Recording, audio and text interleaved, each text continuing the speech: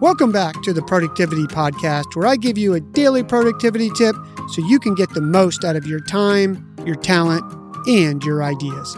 I'm your host, Brandon White. Here we go. Who doesn't want to give a new team member the very best chance of success? Today, we're tackling the crucial part of building a successful team and giving you the perfect 90-day onboarding plan.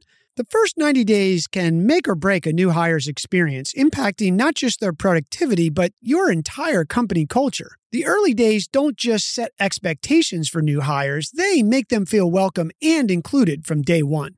Today, we're reviewing research that looked at the effects of a 90-day onboarding plan. Then, we're giving you 5 must-have things you need to put in yours. A study published in the Journal of Applied Psychology titled First Impressions at Work: The Relationship Between Onboarding Experiences and Employee Engagement found that new hires with a well-defined onboarding plan are 50% more likely to be engaged in their work compared to those who are left to navigate without one.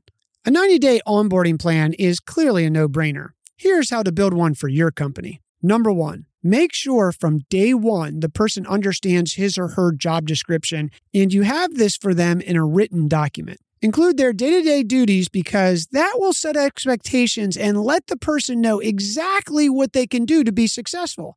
In this packet, also include a list of company resources, such as who should they call for IT support.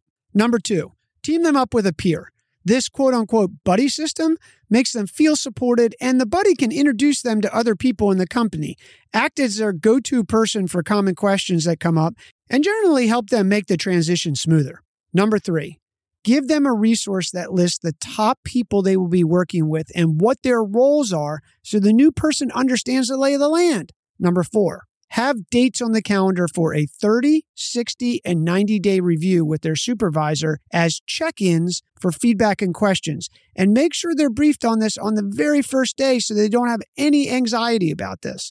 Number 5, make sure they know their first assignment, if there is one, beyond their daily duties. And remember a few other things when you craft your plan. First thing, tailor it to the specific role and individual needs of each new hire. Second, continuously refine your plan based on new hires' experience and the company's growth. Things are going to change.